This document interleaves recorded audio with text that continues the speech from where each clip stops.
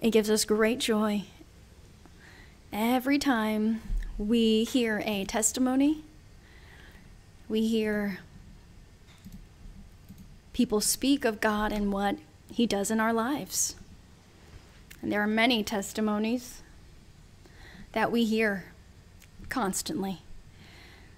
And so you today also will be a testimony and a witness for the honor and glory of our God. May God bless you all. I greet you with great affection. All the brothers and sisters, all people, children, those that are newcomers, people of other denominations, a greeting to you all. And I congratulate you for your taking the time to listen to the sermon and to reflect and read the Bible. And in these past days, we've been reading verses of the Bible, and it is very beautiful to learn of our God. For every time we open the Bible and we reflect on a verse of the Bible, God is there, working miracles. God is manifesting Himself.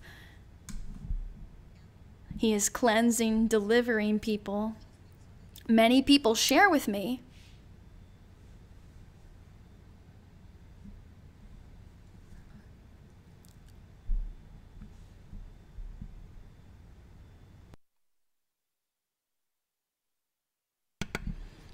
they share that when we are reading the Bible and when we're reflecting on the sermon,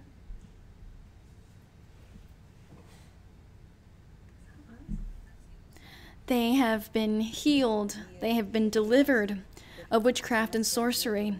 People who have been tormented by unclean spirits have also been cleansed, freed, and they no longer feel these sensations or these disturbances that don't allow them to sleep, have peace, or tranquility. So all of these disturbing spirits that come, they leave the body of people. And this is with the teachings. It's not even with the prayer, but with the teachings alone. Well, with greater reason, when we do make our prayer, all of us, the great miracles God works are multiple. And so you all will receive that benefit, your blessing. And we must set our heart and do everything with love, having a sincere heart to please our God, the creator of the heavens and earth. And so I send you all this greeting and these words of encouragement. And today, before we begin our teaching, we're going to sing to the Lord. And at home, you're singing with the instrument that you have, with the instruments that you have, which is your throats, your mouth, your tongue. What else do we use to sing to our God? Our heart. And so we're going to sing to the Lord a hymn titled, and it's 212, Just a Closer Walk with Thee. Hymn 212, Just a Closer Walk with Thee. To walk or to be with the Lord is the same. 212 in your hymnal books, and we will sing to the Lord with all joy and great gladness in our being. I am weak, but thou art strong. Jesus, keep me from all wrong. I'll be satisfied as long as I walk. Let me walk close to thee. Just a closer walk with thee. Granted, Jesus is my plea. Daily walking close to thee. Let it be, dear Lord, let it be. When my feeble life is o'er, time for me will be no more. Guide me gently, safely o'er to thy kingdom shore, to thy shore. Just a closer walk with thee. Granted, exalted Jesus is my plea. Daily walking close to thee. Let it be, dear Lord, let it be.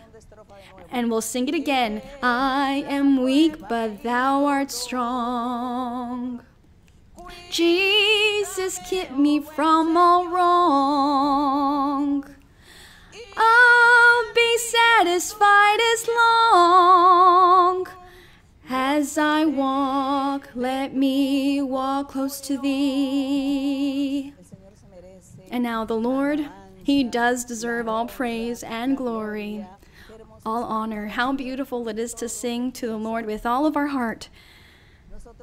And while we are not professional singers, but we sing to God with our soul, with all of our being, with all of our heart. And this is what God observes, the sincerity. And so, we will sing to the Lord, and we will compose songs to him to also sing as well. There are many brothers and sisters that write to me and they share, I wrote a hymn or a chorus, I wrote a song for God. And I say, well, sing to the Lord anytime you can. When you gather and you congregate to praise and pray to the Lord, sing to him with what you are writing and composing. That is for God. The hymns and the choruses we sing, they are for God.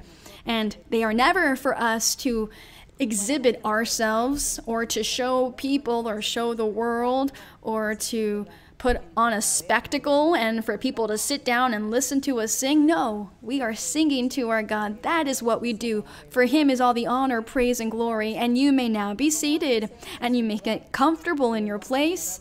And today we will be discussing the prophets. We are going to be discussing the prophets that existed, that exist and will exist in the time of antiquity.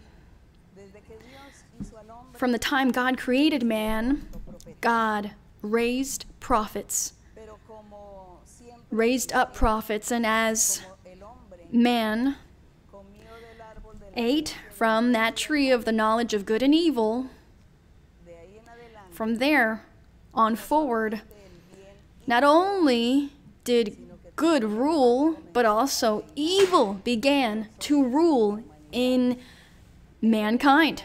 The enemy of God, he sowed tares, he sowed malice, and taught man to sin. The enemy, he taught men and women to sin and invented all sorts of sin and disobedience. When God gave an order, he would say, no, you must do the opposite. Now, when God said to Eve, do not eat of this fruit of that tree of the knowledge of good and evil, well, the devil said, yes, eat it. Eat that from that tree of the knowledge of good and evil. Now we see the opposite things contradicting what God has said. And now once God gave an order, well, the devil is there, the enemy is there to contradict and say no. And so that is how he seduced mankind to contradict God. And so we're going to discuss prophets because God established prophets in the time of antiquity.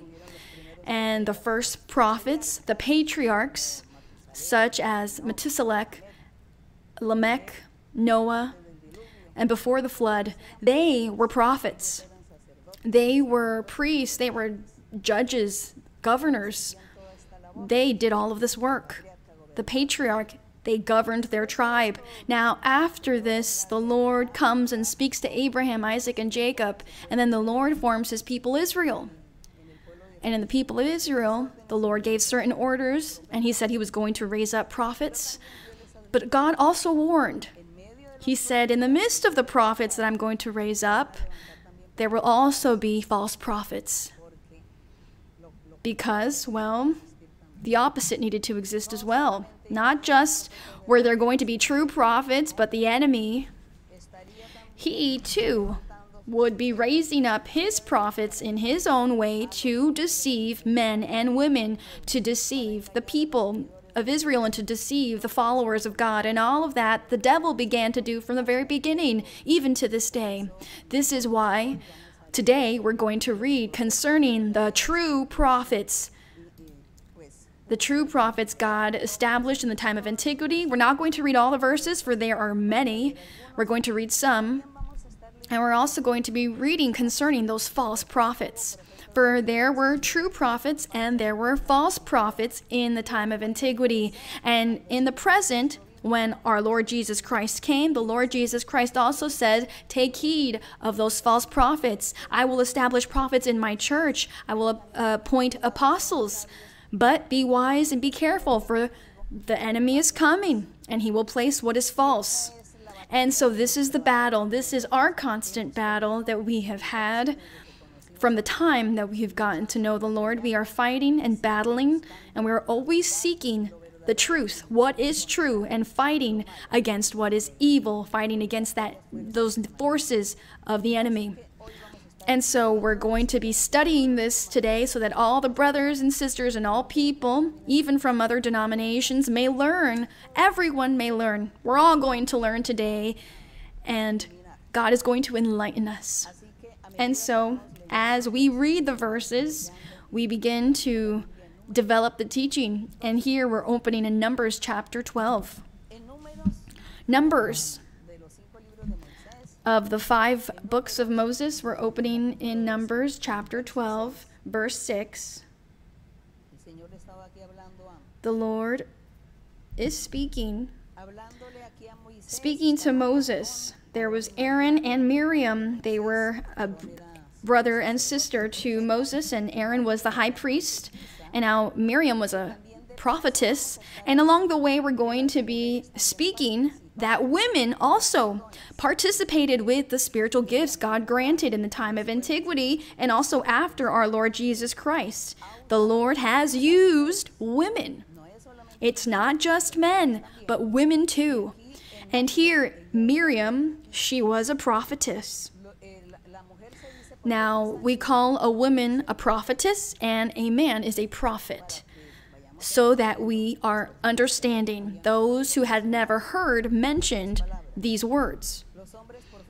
The men are prophets, women are prophetesses. Now, Miriam, she was a prophetess, and Aaron, he was a prophet as well. And they, at some point, they were not agreeing with Moses. But God was angered, for Miriam and Aaron had not respected and valued Moses. And he said to them, you must respect Moses, for I have elected him, and I have placed him here to be the leader of the people of Israel. And you must respect him, for I will punish those who do not respect him. And in verse 6 he says, hear now my words. If there is a prophet among you, I, the Lord, make myself known to him in a vision. I speak to him in a dream. Now God is saying that when the Lord gave prophets to the people of Israel, because, as I mentioned before, in the time before Noah, there were prophets. All the patriarchs, they were prophets. Abraham was a prophet. But the Lord now was going to form his people with Moses, and he said to them, I'm going to establish and appoint prophets. And when there are prophets, I will appear to them in a vision or a dream. This is how I will speak with the prophets. But I will make an exception with my servant Moses. So with my servant Moses, as he has been faithful in all my house, I speak with him face to face. This is said so here in verse 8. I speak with him, with Moses, face to face, even plainly and not in dark sayings. Now, dark sayings, these are figures or illustrations, meaning that when you speak in visions and dreams, those are figures, those are illustrations that God uses to speak to a person. But he says, with Moses, I will speak face to face, even plainly and not in dark sayings. And he sees the form of the Lord, the form, not his face. And he says, and be fearful be fearful, be careful in speaking against my servant Moses. Now, we're going to focus here again on the prophets, that God would be speaking to the prophets by visions and dreams. This is why in all of the Bible we find when God speaks to the prophet and gives orders, he tells the prophet, so says the Lord, go. He tells Ezekiel or to Isaiah, go and tell the people. And so people, they ask, well, how did God speak to the prophets? How did he tell them? And the prophet narrates his story, and he says, and so in the spirit, I was taken to the city, and there God showed me this and that. And so people ask, well, how did he go in spirit? Let us not forget, it is through visions and dreams. Visions is like seeing a movie. Like when you are standing before a giant screen and you're watching a movie and you think it's real. But if you go to touch it, well, it's not something that you can touch because it's a screen. But you're watching the movie and everything that is there seems real. That is how God would speak to the prophets. That is how God said he would speak to them, except with Moses. Now in dreams, it's the same way. And so we are discussing the prophets. Let us now go on to Deuteronomy chapter 13.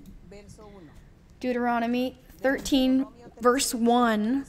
And it says, the Lord once again repeats, or Moses once again repeats to the people, and he says to them, now, Moses is speaking. God said, if there arises among you a prophet or a dreamer of dreams, and he gives you a sign or a wonder, and the sign or the wonder comes to pass of which he spoke to you, saying, let us go after other gods, which you have not known, and let us serve them. Now, take heed on what this is saying regarding this prophet, that God said, when a prophet or a dreamer of dreams arises and tells you, let us go after other gods, let us serve them, then you will realize that this prophet is not a true prophet. This is a false prophet. Why? Because God had already given the teaching that he needed to be served and honored in spirit and truth. And it is only God who you serve. And there is no need to serve or worship idols or figures or statues, paintings or figures or statues of men or women, or worship the moon, the stars, and zodiac signs. God had prohibited it in his commandments. And the Lord said, it is only me. You must honor me in spirit. And do not create figures of earthly things with me, nor say that this image is I. Do not do that, said the Lord. Whoever does that will be punished. And so the Lord is saying, if there arises among you, he's telling the people of Israel, a prophet or a dreamer of dreams, and tells you to go worship other idols, or worship other gods, immediately you will realize this is not from God. This prophet is not from God. This is a false prophet. The devil has sent him. And you will tell that prophet, I do not believe you. You are a liar. For God, this is the doctrine. And the doctrine is that God is spirit. And in spirit and truth, we must worship him and follow him. And we should not make any physical gods of him here on earth. We should not create any figure or any image or any statue saying he is our God who made us and who was with Adam and Eve and who was in Eden. No. And as I know the doctrine, immediately we reject that false prophet. And so we are learning. We are learning what is true and what is false. For sometimes people quickly judge. And here, as we continue reading, we understand many things, and we also learn how to distinguish between the good and the bad. To distinguish what is true and what is false. The prophets of God and those false prophets. And what is the motive, or why do we call a false prophet? Why do we call them false? Here in this verse, we've learned that he is saying, go worship other gods. There we know that this is a false prophet, but there are other circumstances that could present themselves that we must learn. Let us continue in 1 Kings. 1 Kings chapter 18, verse 4. 1 Kings 18, verse 4.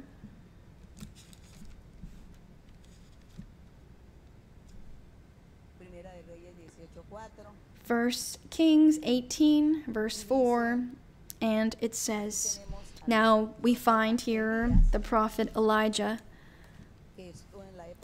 who, in the time of the prophet Elijah, God used this prophet to bring messages to the people of Israel, and the people of Israel were in a bad state. They were sinning, they were offending God, and committing all sorts of abominations. There was much sin and much disobedience. They had become idolaters. They had began to defile and profane the temple of God with idolatry. They also began to harm their own neighbors. They began to steal and take away the little that the poor had. They began to treat people badly. They began to rule badly. And so God sent them the prophet Elijah to the kings of Israel, to those of Judah. He sent them with messages for them to repent and to correct their evil ways and to do things correctly in the eyes of God. But nevertheless, they did not pay attention to the prophet. 1 Kings 18, verse 4. For so it was, while Jezebel, she was the wife of a king of Israel, the king of Ahab. Now, for while Jezebel massacred the prophets of the Lord, that Obadiah had taken 100 prophets. Obadiah was a priest. He had taken 100 prophets and hidden them, 50 to a cave, and had fed them with bread and water. And so, these prophets of God, they were being persecuted. And what the king did was sentence them to death. The wife of the king, Jezebel, she killed them, but God still protected 100 prophets. He preserved them using Obadiah, who hid them in caves. For this king, or the wife of this king, these rulers of that time, it was not convenient for them, for God to send them messages through a true prophet. For the true prophet was admonishing them, exhorting them, and calling them to repent. And God was also telling them that if they did not repent, He would punish them, destroy them, that He was going to remove them from the face of the earth. They would not receive these messages very well. They opted to take the life of the prophet of God. So they were more pleased with false prophets, who we're also going to read about concerning those false prophets. And now, we're going to read about all the true prophets and what they did and, well, the consequences, but also we're going to discuss those false prophets and why they were false. Now here, Isaiah, or Elijah, is sharing that this happened. It's Elijah, the prophet Elijah. But let us now read in 1 Kings chapter 19. What did Elijah do? Elijah, he went to deliver the message, and what they did was try to seek him to take his life. So poor Elijah had to hide. He fled. Now here in chapter 19, in verse 10, Elijah, it says that he fled. He fled to hide. For he said, okay, well, they've killed all the prophets of God, and now all that is left are just false prophets. And I am the only prophet of God that remains, and they seek to take my life. Chapter 19, verse 10, now he fled to Horeb, and he spent the night in a cave. And the word of God came to him, and he said to him, now when that word of God came to him, it was through visions. He saw a vision where God was speaking to Elijah. And he says to him, "What are you doing here, Elijah?" And so he said to him in verse 10, "I have been very zealous for the Lord God of hosts. For the children of Israel have forsaken your covenant, torn down your altars, and killed your prophets with the sword. I alone am left, and they seek to take my life." He felt alone and powerless. So he fled and he said, "Well, they're seeking me to take my life. And now what is left are false prophets." Let us continue 2 Kings. Let us move to 2 Kings chapter 22. 2 Kings chapter 22, verse 14. Here is another king, King Josiah. King Josiah. Now, when he ruled in Judah, he did what was righteous in the eyes of God. He tried to rebuild once again everything and to do God's will and to keep the law of Moses. He tried to do all of these good things here in 2 Kings 22, verse 14. And it says,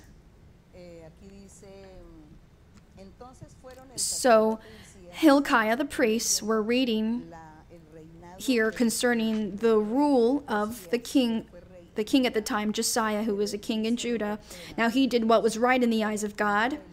He found the book of the law that had been lost and archived, and he found it. And he read the law again and realized that no one was keeping the law of Moses. So he wanted to once again do all of these things to please God. And it says here, verse 14, so Hilkiah the priest, Ahikam, Akbor, Shaphan, and Uzziah went to Huldah, the prophetess. Now we find here, there was a prophetess. And this is also a point, brothers and sisters, my dear brothers and sisters, and all of our viewers. Let us learn that God uses men and women. There are prophets and prophetesses, and God also used women. Because one day maybe you'll go to a certain place and you will say, well, God has given me the gift of prophecy. I prophesy in the church. I'm a prophetess in the church where I congregate. And they will say, well, no, that is from the devil. That's not from God, because God does not use women. Women are excluded. Well, that is a lie. As you can see here, there was this woman, Huldah, and she was a prophetess. As we also see in Judges, God named a judge in Israel named Deborah. God used her. God uses women.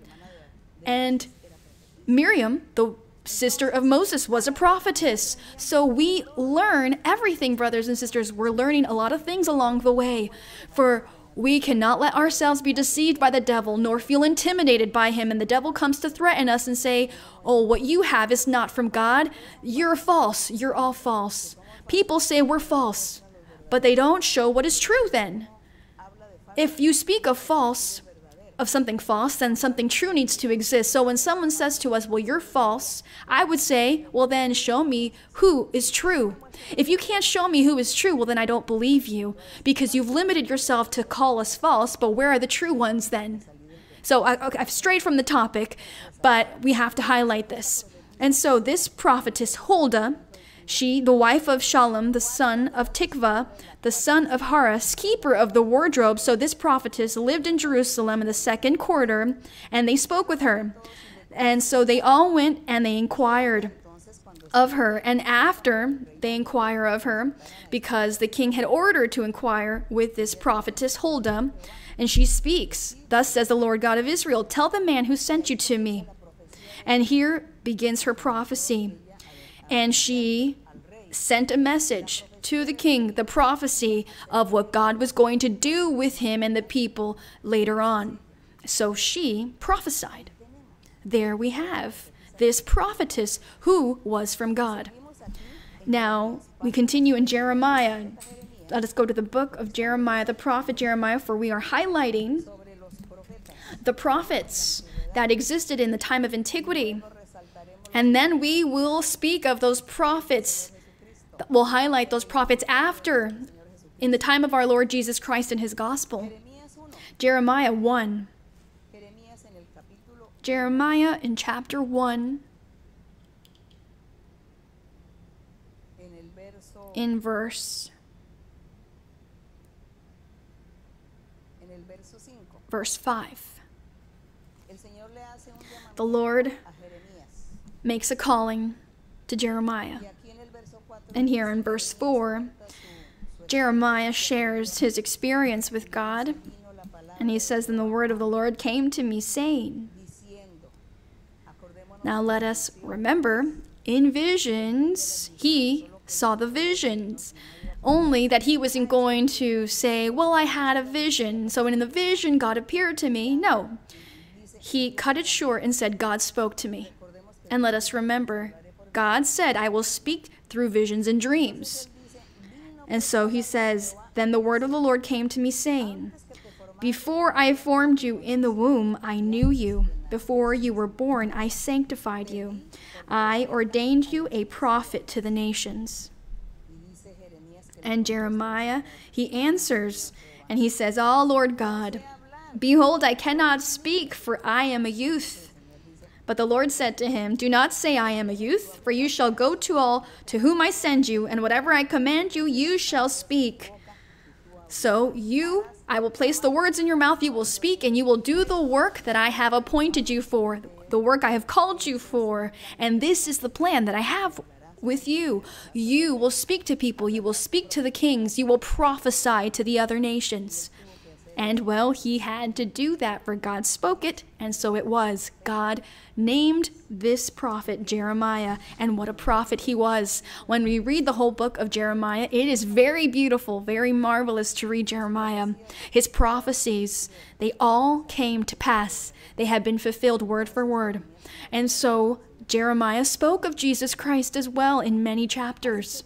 And so God did great work, a great calling to Jeremiah, the prophet of God. We are highlighting the true prophets. Let us go to Jeremiah 7. Jeremiah 7:25. Jeremiah 7:25 says, "Now the Lord was speaking through the mouth of Jeremiah, and also telling Jeremiah what had happened in the beginning." God lamenting the situation that the people, the stubborn, hard people of Israel, idolaters, were living. And in verse 25 says, "Since the day that your fathers came out of the land of Egypt," meaning when Moses, he left with the people of Israel out of Egypt. Pharaoh did not want to let the people go, and God had to work many marvels, many things in Egypt. He sent many plagues and punishment, the death of the firstborn. All of this God allowed in order to submit this Pharaoh, this king who did not want to free the people. But at last, Moses was able to walk out with the people. Now, these people, the fathers, are who, as they are referred here in Jeremiah, "Since the day that your fathers came out of the land of Egypt until this day, I have even sent to you all my servants, the prophets, daily rising up early and sending them. Yet they did not obey me." When the Lord is saying here that he sent the prophets, his servants, the prophets, daily rising up early, meaning that before they began to commit sins and all of the abominations, before they contradicted God in all of his commandments, so before that, God spoke to them through the prophets and said, "As you are hard of heart in the future, you will do this, you will do that. And so you will then lose the blessing and salvation. You will lose my grace and favor." This is what this means, daily rising up early. Meaning before all things happened, the Lord spoke, and that word is early, or that's what that means, that early, rising up early and sending them. And daily, meaning that God daily would send the prophets. They were prophesying, speaking to the people, speaking to the kings, those that ruled. He was always speaking to them, and no one ever paid attention or obeyed. This is why the Lord was angered, greatly angered, and punished harshly. And so the Lord says in 26, "Yet they did not obey me or incline their ear, but stiffened their neck. They did worse than their fathers." And now the scripture continues, and it discusses all of the sins that they committed, for they did not want to listen to our God. The Lord, he sent these prophets, these true prophets to them, and they did not listen. Let us go to Matthew in the New Testament. Matthew 23, verse 34. Matthew 23, verse 34, we are discussing the prophets. And it says, in Matthew 23, 34, I have already found the scripture. I hope that you have as well. Here in Matthew, in this chapter in Matthew, our Lord Jesus Christ is speaking. The Lord is speaking to the people, preaching the gospel, preaching the kingdom of heaven, and he has the people and apostles as his witnesses, but also the scribes and the Pharisees were present, who were the enemies of God, enemies of the Lord. But the Lord here was always teaching. He was giving his teaching. And so, among all the things that the Lord was teaching, here in verse 31, let us read starting from 31. "Therefore you are witnesses against yourselves that you are sons of those who murdered the prophets." Now, the Lord here, he was angry with the Pharisees and scribes, for they were telling our Lord Jesus Christ that he was false, that he was a liar and a false prophet. And he was teaching with doctrine, telling them many things, and he says, "What is it that you speak of? You speak of holiness and perfection if you and your fathers, you killed the prophets," referring to those prophets of the time of antiquity, when Elijah said, "Lord, they have killed all of your prophets with the sword, and I alone remain, and they seek to take my life." And so here our Lord Jesus Christ is reminding them of it. He says, "Your fathers, they killed the prophets." Verse 32, "Fill up then the measure of your father's guilt, serpents, brood of vipers." The Lord was so angry. He calls them brood of vipers. How can you escape the condemnation of hell? Now in that time, if they killed the prophets and now you are accusing me and calling me a false prophet. Verse 34, the Lord Jesus Christ says, "Therefore, indeed, I send you prophets, wise men." Now the Lord here is making a marvelous promise. "I'm going to send you prophets, wise men, and scribes. Some of them you will kill and crucify, and some of them you will scourge in your synagogues and persecute from city to city." This was spoken by the Lord, and he promised, and he said he would be sending prophets, wise men, and scribes, and they were going to be persecuted as well. The Lord is preaching the kingdom of heaven, the gospel of the Lord, the gospel, and that he was going to send prophets. There are people, there are denominations that say the prophets were only for the time of antiquity, and today in the gospel of Christ there are no prophets. That is a lie. We are reading here the opposite. We're reading here that yes, there are prophets. There were prophets, there are prophets, and there will be prophets. Because this is the promise of our Lord Jesus Christ, that he was going to send prophets, scribes. And here we'll search in Acts, in the book of Acts, which now shares the story of the first disciples, Christian disciples, Once our Lord Jesus Christ ascended into the heavens, and he said to all his apostles, he said, remain in Jerusalem and remain there until you receive the power from on high, until you receive the Holy Spirit, and he fills you with power, and he will facilitate you, and then you will begin to preach the gospel with power. For you will have to preach, and you will have to demonstrate that you have the power of God, the power from on high, with miracles and signs and wonders, so that people believe that it is God who is with you, so that people hear you, listen to you, and believe in you. And who was he giving that order to? Well, his prophets, for the apostles were prophets. Here in Acts, we said Acts chapter 13, verse 1. Now we're going to take a look to see if truly God raised prophets up after he ascended into the heavens and made that marvelous promise. Acts 13. It is Acts 13. Acts 13, verse number 1, it says, now in the church that was at Antioch, there were certain prophets and teachers. Now among the prophets and teachers there was Barnabas, Simeon, who was called Niger, Lucius of Cyrene, Manaen, who had been brought up with Herod the Tetrarch, and Saul. And then his name was changed to Paul, as we know.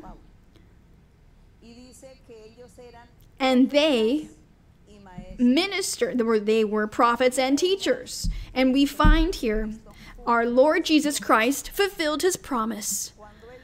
When he said, I will send wise men, scribes, prophets, I will send. He kept his promise. Here in Acts, we have the experiences of the first prophets, apostles, disciples, Christians, believers, when the church of our Lord Jesus Christ began. And here were these prophets.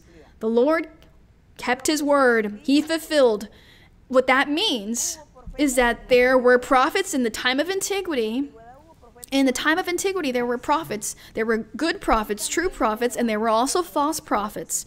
Now, in the gospel of our Lord Jesus Christ, there are prophets. There will be prophets. And the devil will also be raising up false prophets to confuse people who have no doctrine, to confuse men and women that are fluctuating, that are not steadfast, and that they believe and then they don't believe and they doubt, and today I have faith but tomorrow I won't, today I'll believe but tomorrow I'm doubting. That's what we mean by fluctuating. And so the devil is there listening to these people who are not steadfast, who have no conviction.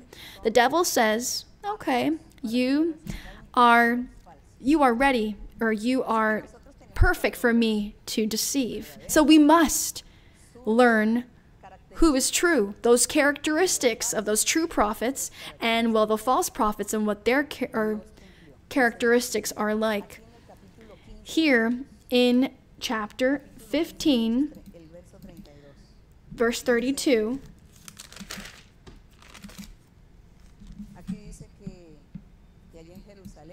now it says that in Jerusalem, all of the prophets were there, some gathered together, and some were praying, and the Holy Spirit was speaking to them. And they would go there, they would distribute their work, and they would go throughout different regions to evangelize and to teach the doctrine. And so it says in verse 30, so when they were sent off, they came to Antioch, and when they had gathered the multitude together, they delivered the letter. And so the apostles delivered that letter, and it says in verse 32, now Judas and Silas themselves, being prophets also, exhorted and strengthened the brethren with many words. Meaning, like Judas and Silas. They were prophets. They prayed, they laid on hands, they taught the doctrine, and they confirmed to all the brothers and sisters regarding the spiritual gifts that God had promised. And they confirmed once again the doctrine of the gospel of our Lord Jesus Christ. And that unity, there was unity among them. For they were prophets of God.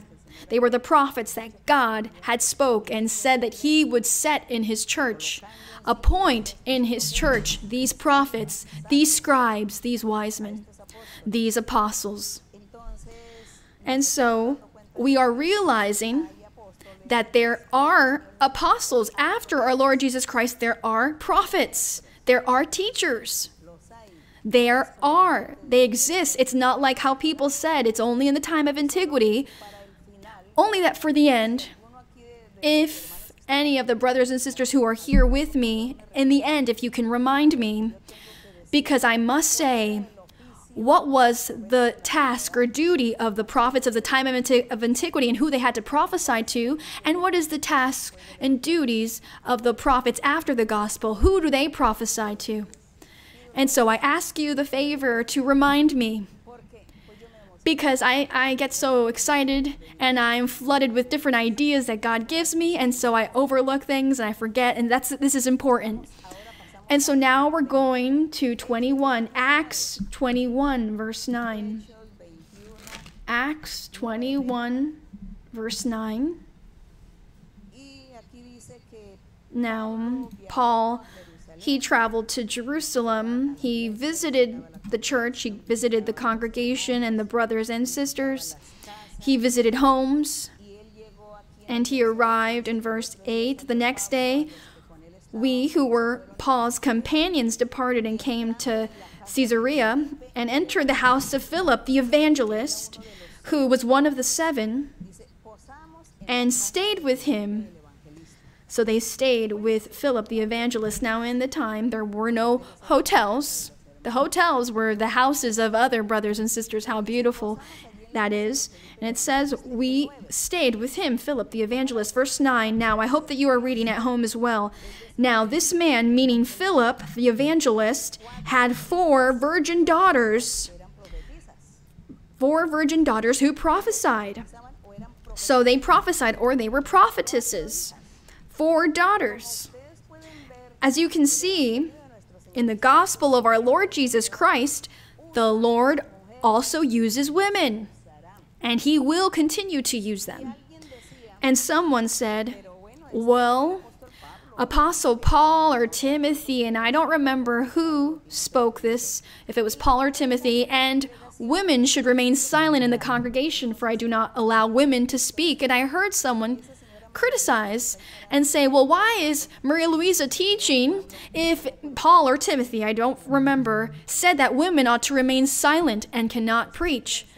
So, who knows more? Do you know more? Or here, when it says Paul arrived to the house of the evangelist, Philip, and he had 4 daughters who prophesied. They were prophetesses. Who is right? This, what we are reading, or you who criticize? Because what Paul or Timothy, I'm not sure which disciple spoke this. He spoke this with a reason, with one reason. There's context to it. And he knows exactly why he said it. He did not make it as a general thing, but in the moment, there was divisions, there was conflict among that congregation. There were complaints because people would write letters to the apostle complaining about all of the anomalies that were occurring, so he had to act this way. But it does not mean that if there are women that are prophetesses, or there are women with the spiritual gifts from God, will they not work the spiritual gifts? They must work them, because what God gave them is to work and not to remain doing nothing at home. And so, if God gives, now here, these daughters, Philip's daughters, they prophesied, because I can't imagine that they would lock themselves up in a room and not participate. So then why did God give them the gift of being a prophetess if they were not going to work their spiritual gift? So they would come and they would gather as a church, And they began to prophesy to all of those that were present, all the attendees. So we see that God gives the spiritual gifts, and God gives them those spiritual gifts to women to work. Now, we don't know if when the apostles said, do not do this, women, maybe those of that time, they did not have spiritual gifts.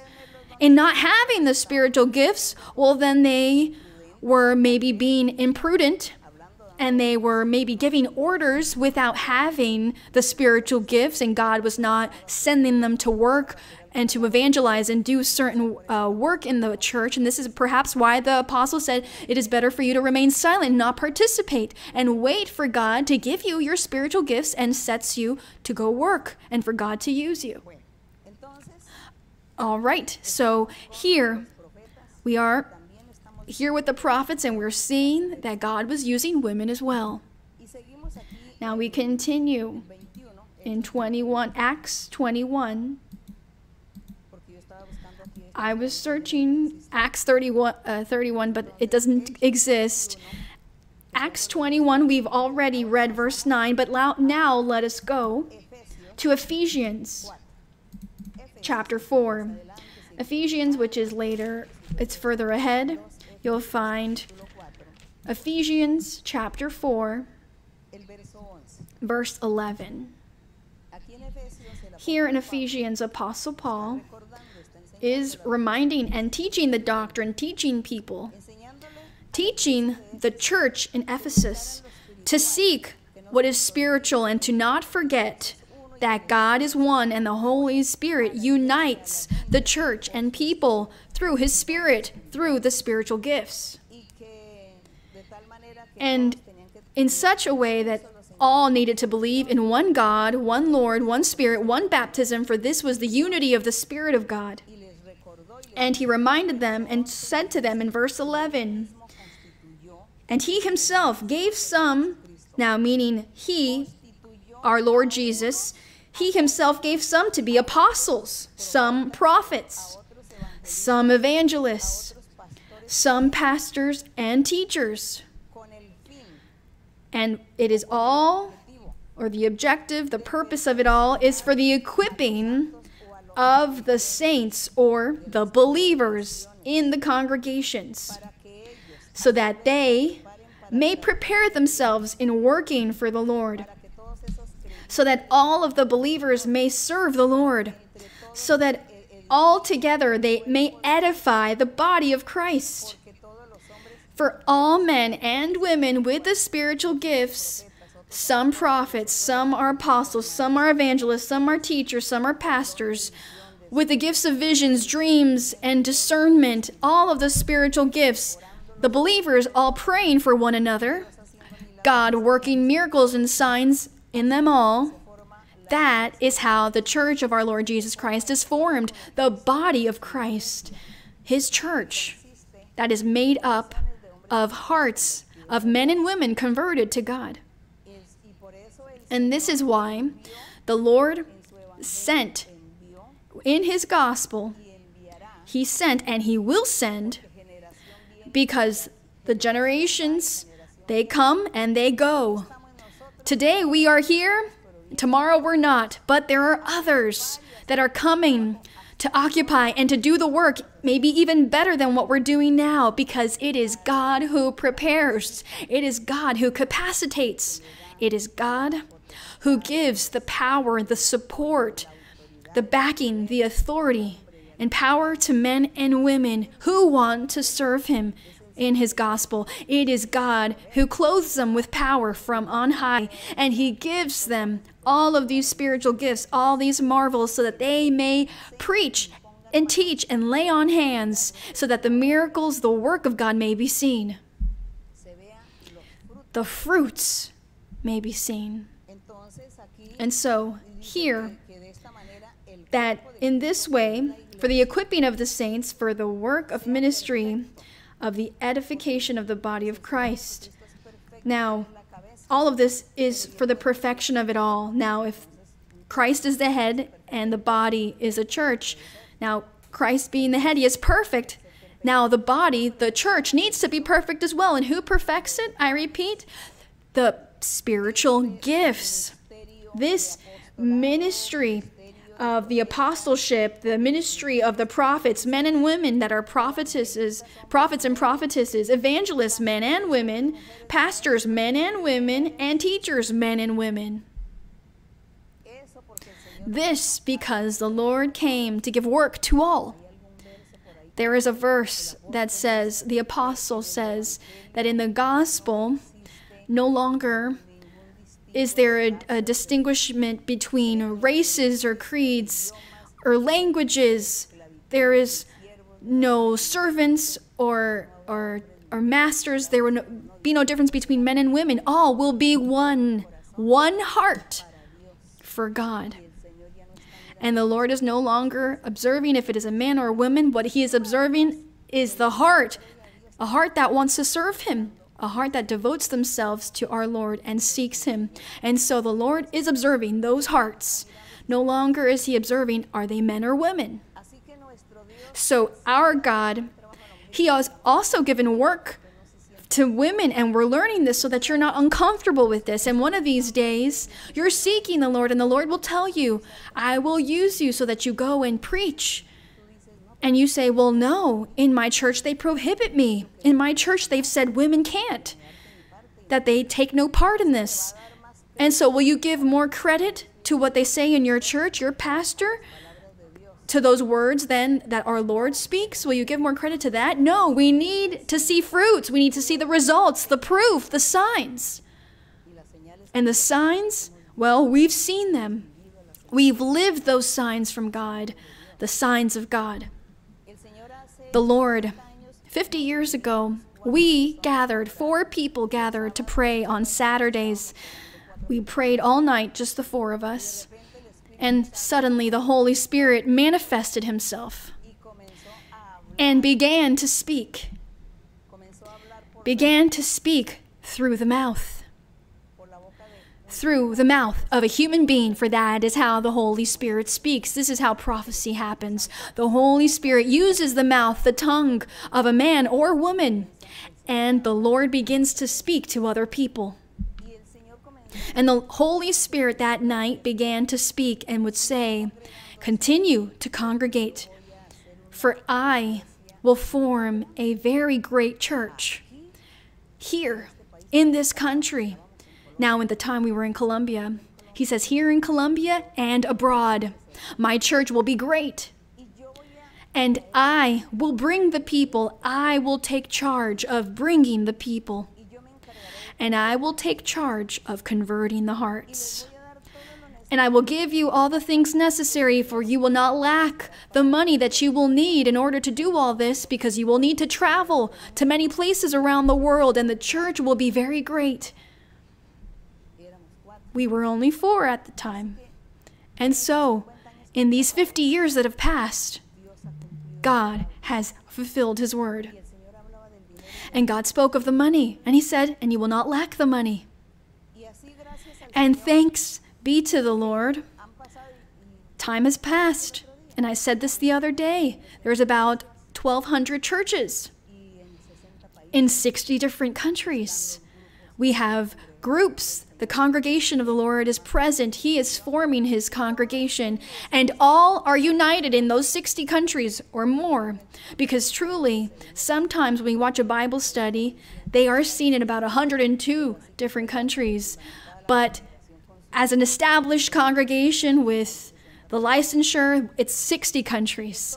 But the word of our Lord has come to pass through the mouth of a prophetess. The prophetess prophesied of this, and it has come to pass. And the Lord, well, he's kept his word. The money has not lacked. He has provided all the money necessary for all of the expenses. And there has been no need in telling people, or of us, the leadership, in sticking our hands in people's pockets and taking the money out. Or to tell someone, you need to give such amount of money, a certain quota. Or when we have a gathering, we're not asking for the offering 2 or 3 times. We have taught, you give your tithing, for this is an order from God, a duty for the Lord that he ordered.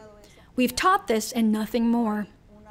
There is no list here where we say, well, here this person gave this much of a tithing, and the most that he tithed, well, he'll be in the first place. Whoever gives the most money, we'll name him an apostle or a prophet. We will give him this title as a reward for he gives the most money. No, that does not happen here with us. That is not with God. That does not go well with our Lord. That's materialism and greed. There is no list in seeing who gave the tithe or not. No one, we don't follow up with anyone and say, do you give the tithing, and how much are you giving the tithing? I need to see how much you're giving. No, never. We never do this with anyone. People can testify that this is true. And so what happened? Well, the promise of our Lord is coming to pass. It is fulfilled when he prophesied through the prophetess and said, do not worry about the money, I will provide. And so it is the Lord who multiplies and provides, and he blesses the congregation, and he puts in people's hearts, in the hearts of the believers, to give their tithing, and God blesses them. The only one who does know who gives the tithing is God. The only one who knows who gives more or little, or it's the Lord. And God blesses, and people testify that God is blessing them. This is the proof. This is the sign of the prophet, of that prophetess, the true prophets and prophetesses of God who give signs, who give fruits. They bear the fruits. We must see them. It is that. And so it's not possible for someone to judge hastily. Do not judge hastily. Do not say, oh, you are false, or you are liars, because the Bible says there are false prophets. Yes, the Bible says there are false prophets, but it also speaks of true prophets. And also their traits that in the end, we will explain what they are. And so, God has fulfilled. And the churches are all united because the Holy Spirit keeps them united. And it's not that each church, the pastor in charge, is the one who owns the congregation and does what he wants. No, they are all governed and led by the Holy Spirit. How beautiful that is. This is our church. This is our church. All in those countries that are far off, and they speak other languages we don't understand, but we look at different people.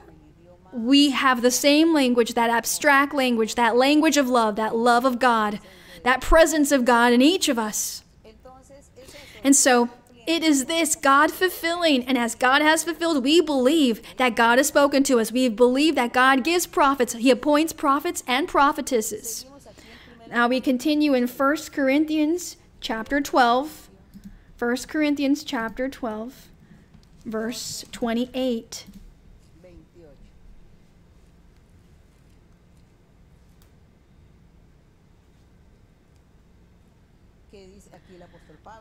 Apostle Paul here is also, in verse 27, Paul says, now you, meaning the believers in the church, the congregation, he says, now you are the body of Christ and members individually.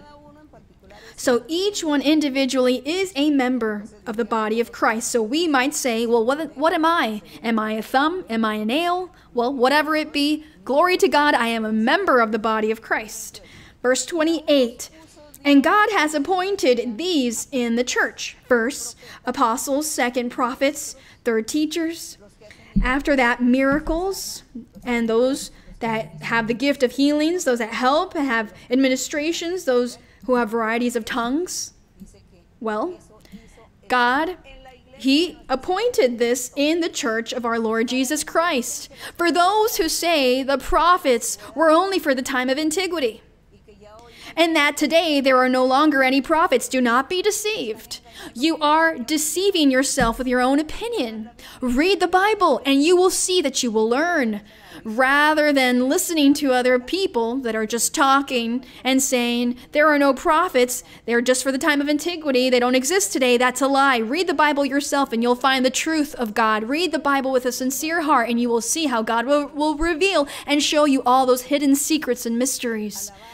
Praises and glory be to our God. We give the honor and glory to him. Now here in chapter 14, verse 29. And please excuse me if I take a little longer today. In 29, chapter 14, this is 1 Corinthians chapter 14, verse 29. Now the apostle was advising the church when they gather as a church, and there are so many spiritual gifts. In the church in Corinth, it seems as though there were many spiritual gifts among them. And the apostle, he said, I'm going to teach them to be more organized, for there is disorder.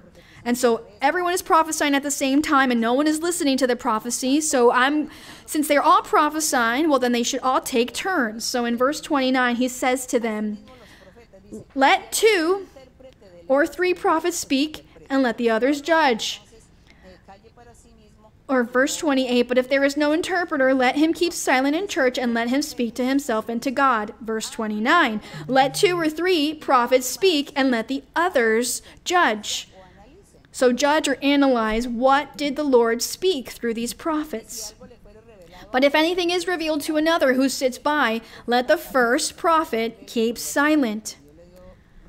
So whoever the Lord gave the revelation to, and so for you can all prophesy one by one, that all may learn and may be encouraged. And the spirits of the prophets are subject to the prophets. So this is saying that it is in order that these prophets can stop from giving their prophecy, because all cannot prophesy at the same time. It needs to be with order. So if there's a prophet that God is giving revelations to, and God is using him, and he sees that the others as well, well, then he can remain silent and wait for them to share.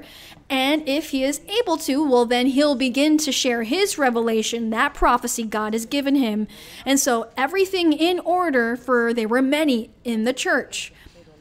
And so it is this, the prophets. As you can see, there are prophets in the New Testament. You see, there are prophets in the gospel of Jesus Christ. You see, there are prophets. So do not believe what others are telling you, that they were only for the time of antiquity and now the ones that exist today are false. No, that's very curious. That God, or the devil needs to beat the Lord in that aspect. The devil can set false prophets, and God cannot set true prophets? No? Well, then the devil is more powerful than God? That's ridiculous. That is not so. God is above everything. God is above all. And God does things. What the devil does is imitate. He imitates everything he sees from God. The devil imitates what he sees the Lord give his church, the spiritual gifts, and being prophets and being evangelists, being teachers. The devil sees that and he says, okay, well, I'm also going to raise up my people, and I'm going to also give them a spirit of divination, so that there is competition, and that people would rather go to where the spirits of divination are, and they don't believe them, because that is what the enemy does. He destroys the souls, and he leads them. He leads them and causes them to twist from the way, to stray from the correct path. That's what the enemy does. He imitates the work of God. And so the devil sees that the Lord established tongues in the church, the gifts of interpretation of tongues, and people prayed to God, and the Lord allows them to speak in another tongue or language. Well, the devil says, okay, I can do the same with my people, with those who are sinning, those that are doing what is wrong, those who are hard of heart and rebellious and stubborn. Well, those are the believers of the devil. That is his congregation. So he goes there, and he also allows them to speak in tongues, and so they start to doing a lot of strange things, and they frighten people, because the devil always wants to imitate the work of God, imitate the work of the Lord. But there is a verse. The Lord gives us a key here of how to defend ourselves and how to flee from the traps of the enemy and the imitation of the enemy. Very quickly, we will be reading concerning the false prophets. Very quickly, we'll be reading in Deuteronomy chapter 13, verse 1 through 3, concerning the false prophets. Now, the Lord is speaking in Deuteronomy. Now, I like for people to read, because I don't want people to say that I'm making things up. This is why I like for you to read as well, so that you can see that this is true. It exists, this order from God. It exists here in Deuteronomy 13, verse 1 to 3. If there arises among you a prophet or a dreamer of dreams, and he gives you a sign or a wonder, and that sign or the wonder comes to pass, of which he spoke to you, saying, let us go after other gods. He says, well, what does the Lord need to do with these people? Well, this prophet or dreamer of dreams deserves to be punished and destroyed. That people should not follow them, or people should not follow that example or the words spoken by that false prophet, that false dreamer, for it is the devil working to destroy their spiritual life and to remove them from the true place, the true church, and to lead them down the path of error. And so the Lord in Deuteronomy says to Moses, if there is a prophet, a false prophet, he is worthy of death. Sentence him to death, because evil cannot search. Now, in the gospel of our Lord Jesus Christ, he did not say, if there are false prophets, kill them. No, he says, leave them. I will be the one to charge. You continue seeking the truth, and I will punish those that are false. Those that are deceiving others, I will punish. And so you see the regulation or the rule changed. In the Old Testament, it was a physical punishment, but then the Lord, he is the one who takes charge himself of punishing these false prophets. Here in 1 Kings, we are reading concerning Jezebel and Elijah. In 1 Kings, when Elijah presented himself before the Lord, telling him that they had killed all the prophets, and that only he alone remained. And there was a king of Israel that they were going to war. In 1 Kings 18. He was going to war, and he says, we must inquire of the Lord, is there not a prophet of God among us? And the other king, as he was evil, the king of Israel was evil. He says, no, there was only one prophet, but he only prophesies bad things. He always prophesies what is bad, so I rather not inquire of him. I inquire my 400 prophets that I have, and they tell me what I want to hear. They prophesy what I like. What I want to hear, that's what they tell me.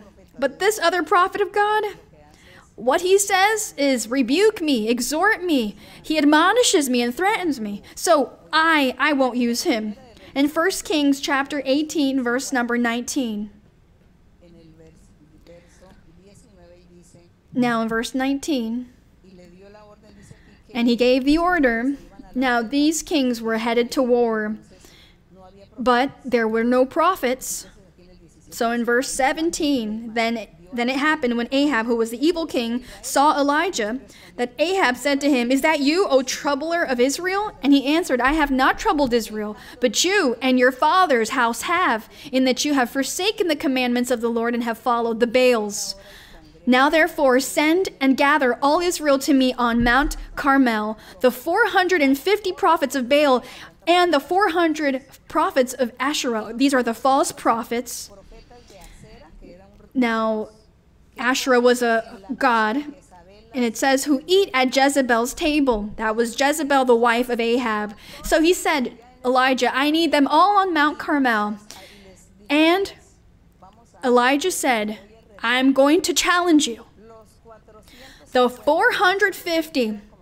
So there was about 800 false prophets gathered together, and Elijah was the only true prophet of God.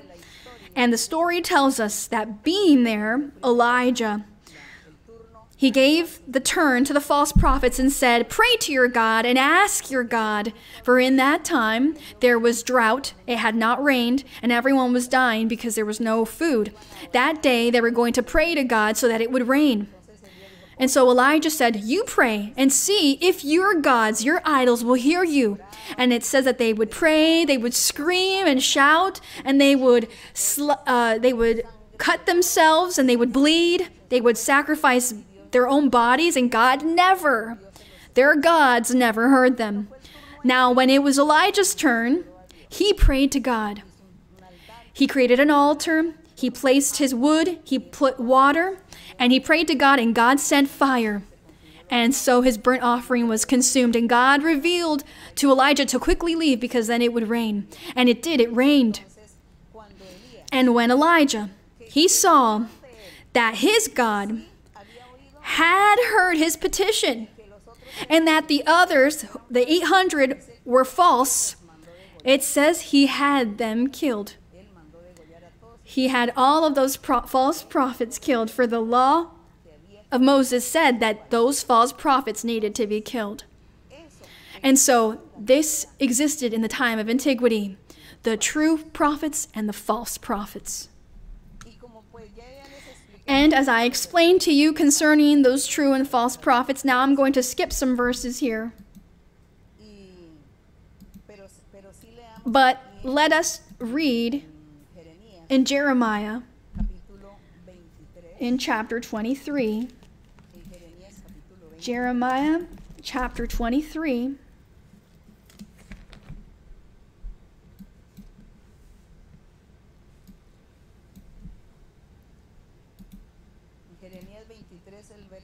Jeremiah 23, verse 21 and verse 30. Now Jeremiah, God was telling Jeremiah that he had not sent those prophets to prophesy, and that the kings, they had heard the false prophets, for the false prophets said things that they were happy with, things that they wanted to hear, while the true prophet of our God, what he was doing was admonishing them because of their sin. Now in verse 21, we're reading Jeremiah 23, verse 21 says, I have not sent these prophets, yet they ran. I have not spoken to them, yet they prophesied. They were the false prophets. And the Lord was saying, I did not send them.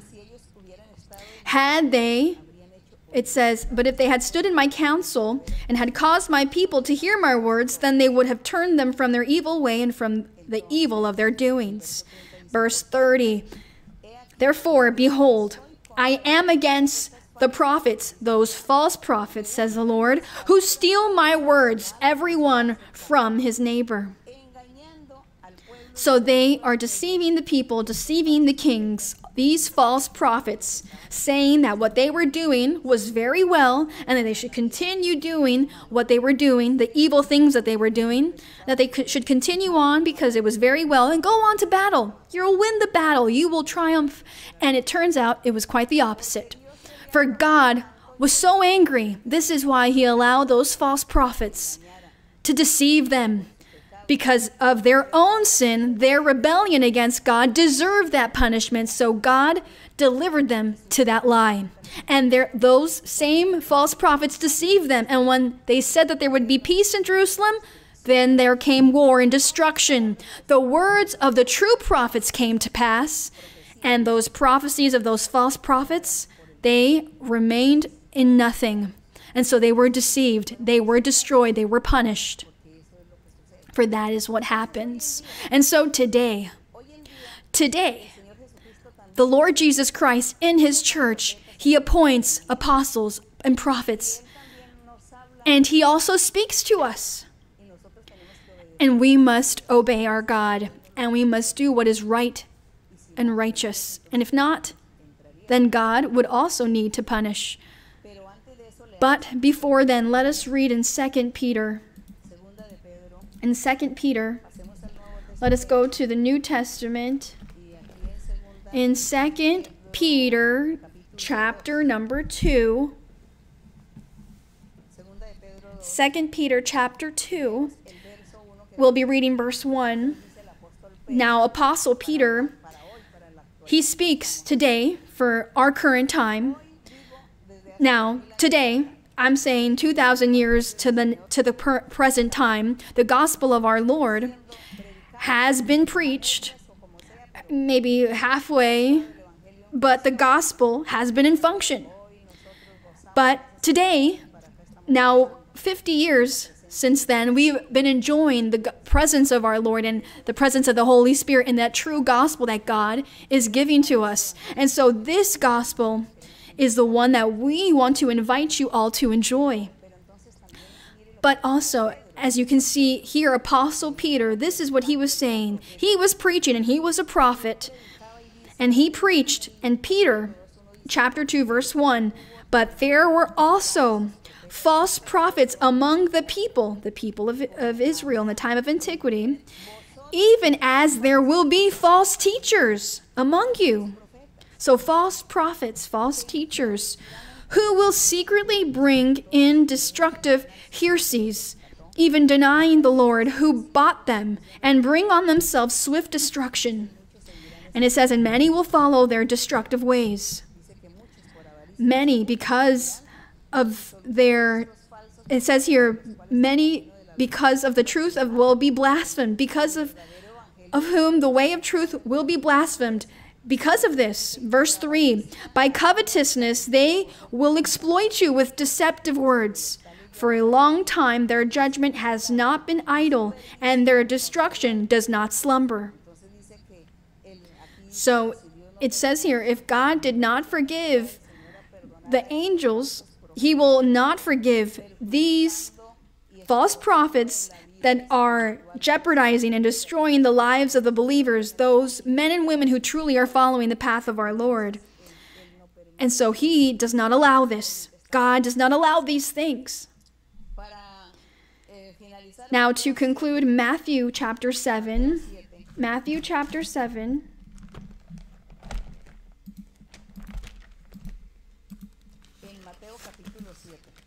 In Matthew chapter 7, what the Lord Jesus Christ has taught us of how to distinguish the true prophets and how to know the difference between those false prophets. Matthew chapter 7, verse 15. Verse 15.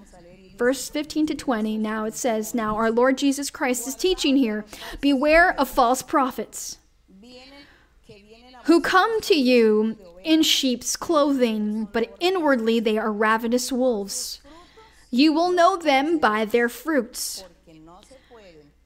Now it says, do men gather grapes from thorn bushes or figs from thistles?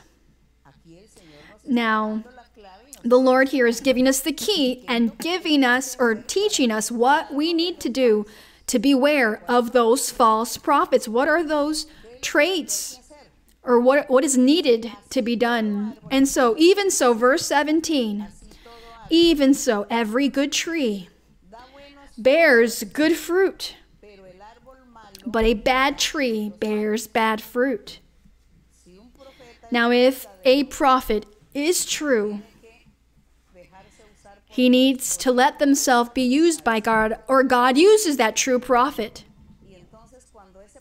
And when that prophet, if that prophet or prophetess is true and they prophesy everything that comes from God and it comes to pass, it is fulfilled. And now it says, but a bad tree bears that bad fruit, meaning that they prophesy, they deceive people, and everything that they speak and prophesy never comes to pass because they are bad, because they are bearing bad fruits. They are false. They are a liar. It is a person not appointed by God. They are an imposter. God has not appointed them as a prophet.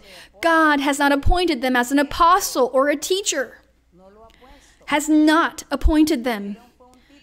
What maybe they were given was a title. There in their church, they gave them a title, maybe because they gave a high tithing, a lot of money, so they were on this list. They gave them a title of evangelist or apostle.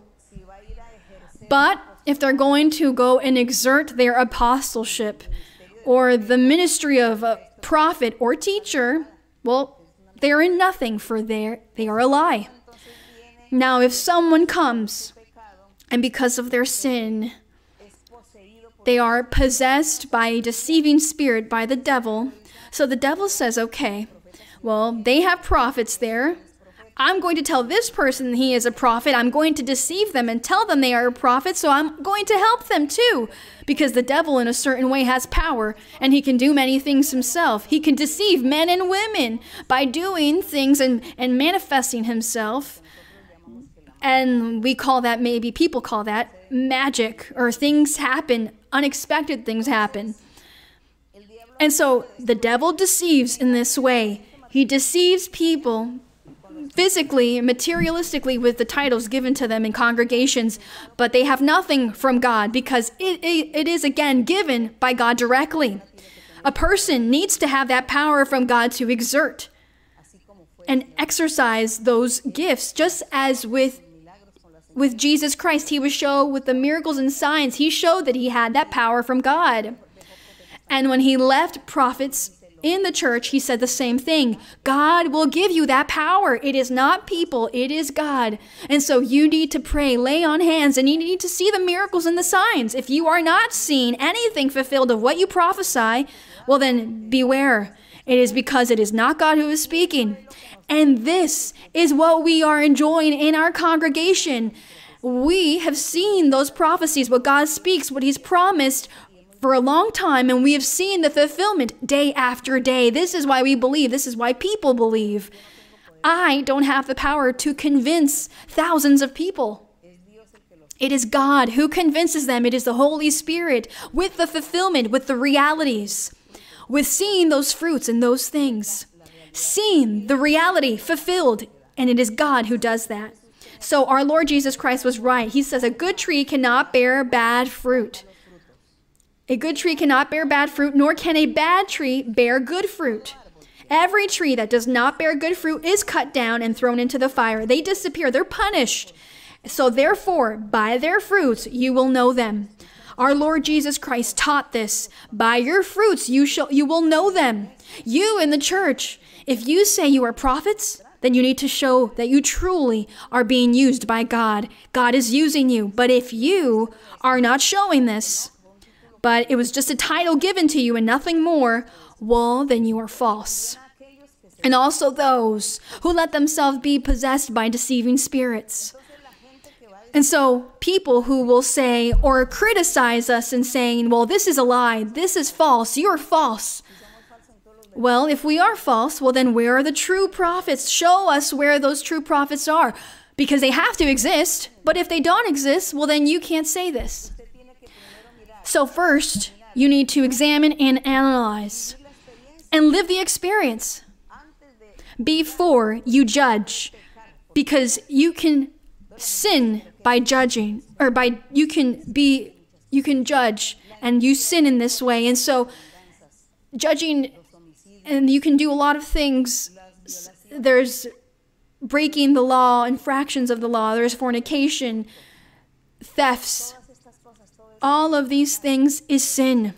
We know that these are all things that are a sin. And so those that practice those things, they cannot receive from God the spiritual gifts. They cannot receive that ministry of being a prophet. They cannot be a teacher, an apostle, for they are a tree bearing bad fruit. A good tree that bears good fruit, they have no grudges. They have no resentment. There is no fornication. There is no murders. There's no thefts. There's only holiness in this man or woman. This is a good tree that bears good fruit.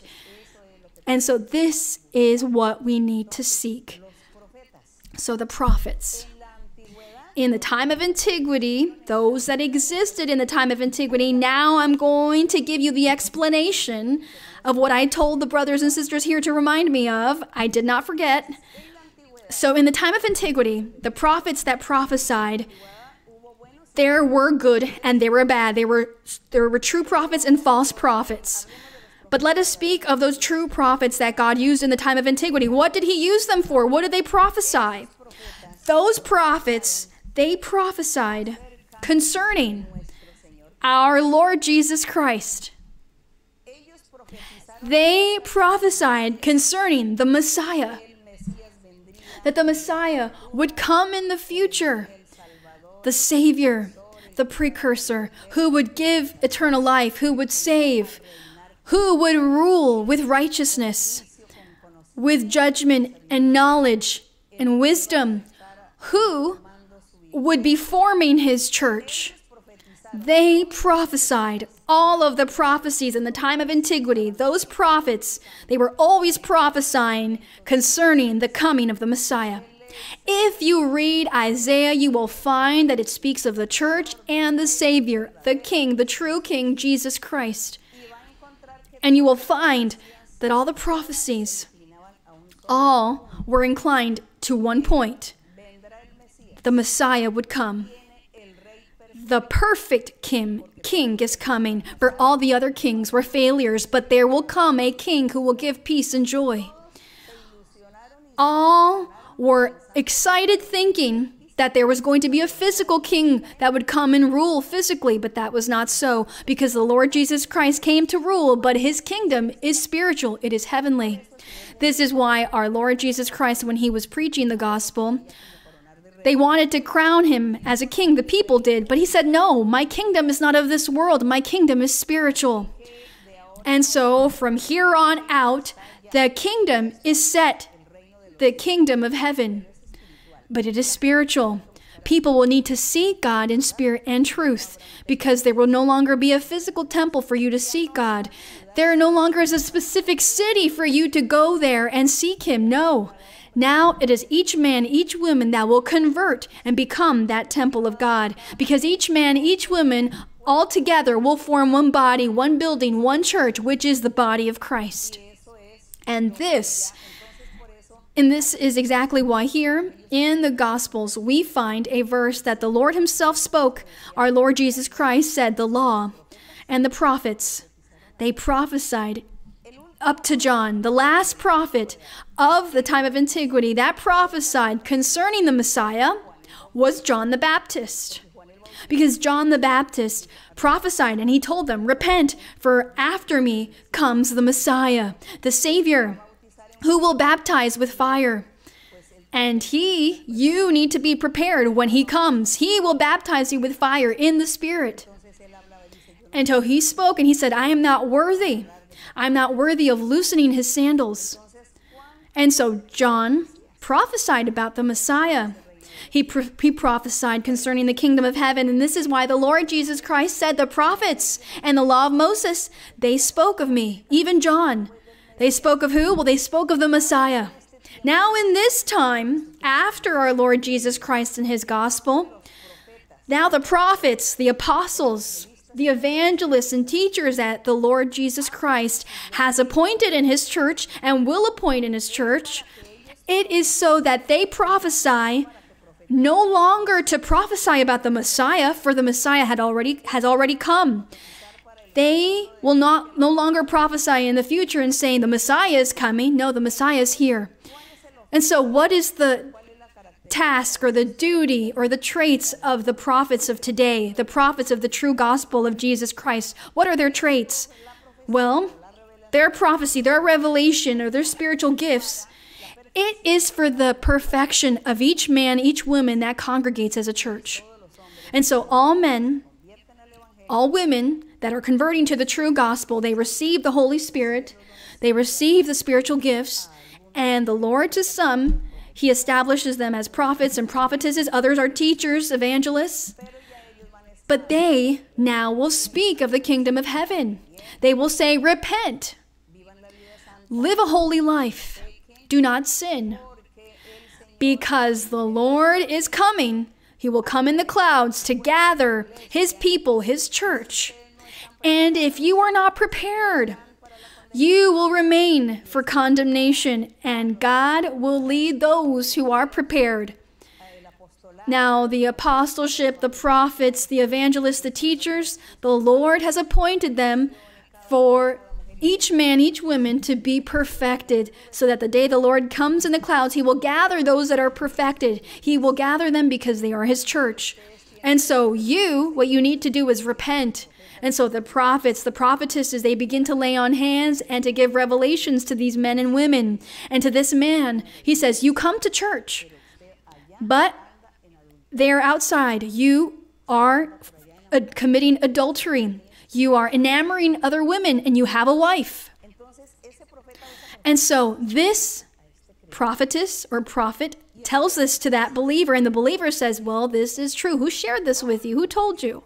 Well, they're a prophet, they're a prophetess, and God is using them to tell you to repent.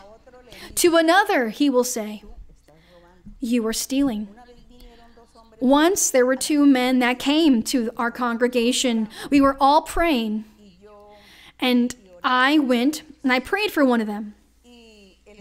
And as I am a prophetess, the Lord used me to speak to this man and he said, you are going to go through, or you are going into business with a man who has no money, but it is not profitable for you to go into business with this person because you will lose your money. Now, this man was shocked, for this was true.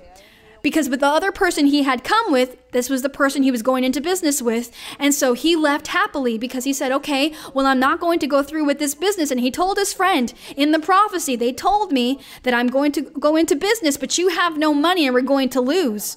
We're going to go bankrupt. Now the other person said, well, that's a lie. Don't believe that. That's a lie.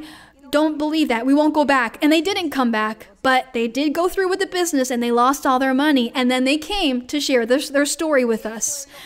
This is what the prophets of today do. The prophets or the prophetesses. They pray for a person and they speak the hidden things of their hearts. For what purpose? It's so that they change. They live an upright, holy life.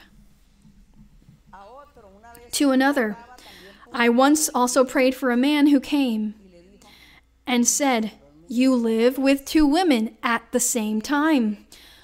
You must leave one. Go with the one you love more. The Lord knew he loved one more than the other. And he said, the one you love more, go with her. Now, it seems as though he had not actually signed any marriage papers with either of them, but he had them both as wives without any type of documentation. So the Lord said, who you love more, go with her and leave the other, for this is adultery. Now the man was shocked. He said, yes, I believe it is God who is here, because this is a secret. This is my secret. Now this is the first time I've come here. Who knows my secrets? The secret of my life and how I live my life. Now this is the duty of the prophets and the prophetesses. Now there was once a woman who came for the first time. And in the prophecy, the Lord said, you want to have an abortion, but do not do it, for it is a son you carry in your womb, and that son will support you in life. And she said, yes, tomorrow I was going to go to a certain place where they perform abortions, and I was going to abort my child. And now I won't do it. Now she had the son. She had her baby. She had a son as the Lord spoke, and she continued in the church, for she converted. And when her son became an adult, he was the one who supported her. He would pay for everything she needed. He always watched for her, just as the Lord said to her. And now this is the duty of the prophets and the prophetesses of today in the gospel of Christ. The Lord speaking to each man, each woman, telling them, do not sin, do not do this, do not do that, live a holy life. For then each person then says, yes, I will repent. God is telling me what I'm living, or the secrets of my life that no one knows. God tells me that I need to abandon certain things. I will abandon it. I will live a holy life. And in this way, this is how the church is perfected. This is why in Ephesians chapter 4:11, the Lord appointed apostles, pastors, preachers, teachers for the perfection of the equipping of the saints to form the body of Christ. For that head is Christ, and the body needs to be perfect. And with the spiritual gifts, the Lord speaking to each man, each woman, they are perfected. They abandon sin. They seek the Lord, and they are sanctified. This is what's true. This is true. But once again, I repeat, if you go to your churches and they give you a title, you're wasting your time because you have no power or support from God. Those titles are given by God to whom he wants to give them to. If you also want to be a prophet or a prophetess, to be an evangelist or teacher, well, we invite you here to our congregation. Be sincere and seek the Lord with sincerity, and you will see how God will bless you and will make you participant in his church. May God bless you all, and I hope that I have made myself clear and you have understood. May God bless you greatly. Now we're going to pray to our Lord. Oh, Heavenly Father, Holy Father, thank you.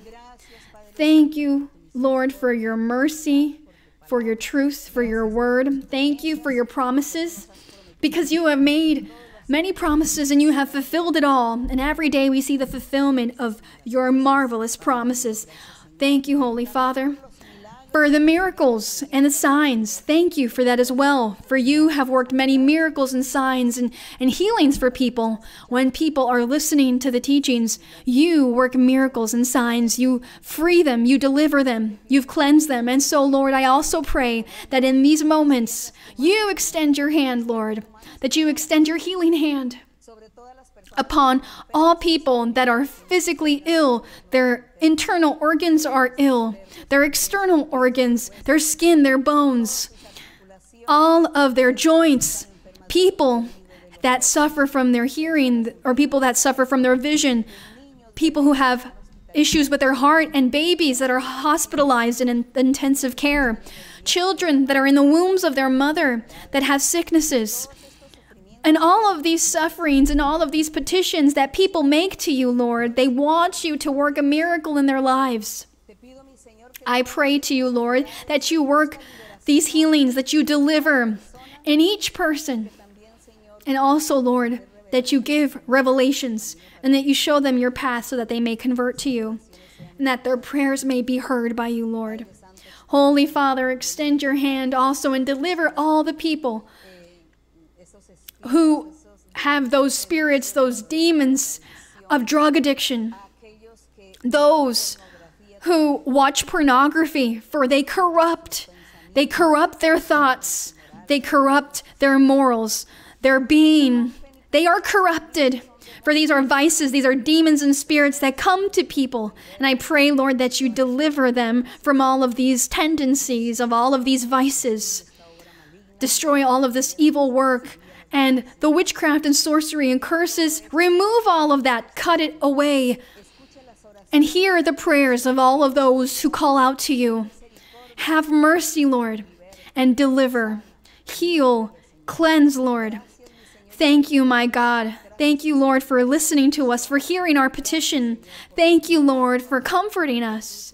And because, Lord, you will be granting the desires of the heart to each person. Blessed and praised is your name forevermore. I praise you, Lord, and I give you the honor and the glory. And in the glorious name of Jesus Christ, your beloved Son, we pray all these things, that you, Lord, may work miracles and signs.